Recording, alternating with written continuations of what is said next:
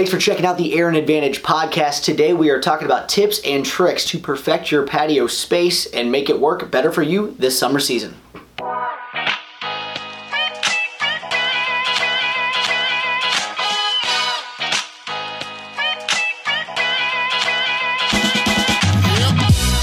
Make it feel larger. If you have a small patio space, one way to make it look even larger and maximize the utility is to train a vine to grow up a wall. Anything that draws the eye upward is going to make the space feel even larger. And by having vines or other things that can grow up a wall, it's going to tie it into your yard space as well, which is going to make it look like it's a bigger space and invite more people. Cut down noise. If you're living in a space that's close to a highway, traffic noise is obviously something that you don't want to deal with. There's a couple different ways that you can handle this, but let's face it, building a masonry wall is probably too expensive and too time consuming to be an effective way to do so. So why not put some kind of natural wall between your patio and the highway?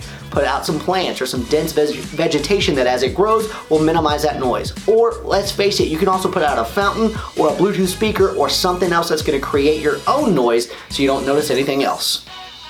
Plants in the shade. If your patio offers too much shade to grow a whole lot of different kinds of plants, focus specifically on the kind of plants that like shaded areas. Ferns are great options for you to utilize in these shady areas, or if you don't want natural plants, you can put out some fake ones as well. But steer away from silk flowers because let's be honest, the only place those things look good outside is at the cemetery. Add more shade. So on the flip side of having too much shade, maybe you don't have enough. There's a couple different options that you can utilize to add more shade to your space. First, if it's an open patio, you can add a sail shade. Just hang some material from some poles. It's a great way and cost effective to add more shade to your space. Or if you have a pergola or want to add one, training vines to grow over the top is an awesome tool that you can utilize to add more shade, and as it gets hotter, they'll release moisture into the air, adding additional cooling as well. Add some separation. If you've got nearby nosy neighbors, you may not want them looking in on your back patio space anytime you have people over. Add some separation between your home and theirs by putting up a lattice with the ability to grow some vines, or even a single section of privacy fence that'll block their view. The added bonus on this one is it also offers a windbreak in case you have a lot of breeze coming from one direction. Fake a view. So you live in a place that doesn't have a great view from your patio. Is there anything you can do to fix that? Well, here's a couple different options that might work for you. First off, you can hang up a mirror. It's gonna make the space feel even larger, and if you put a couple plants around it, it's gonna make it look a little bit more like it's got a view of a nicer nature area. Or you can put up some sculptures or other additional things out there that you enjoy looking at, like fountains, to make sure that you have something that you enjoy looking at.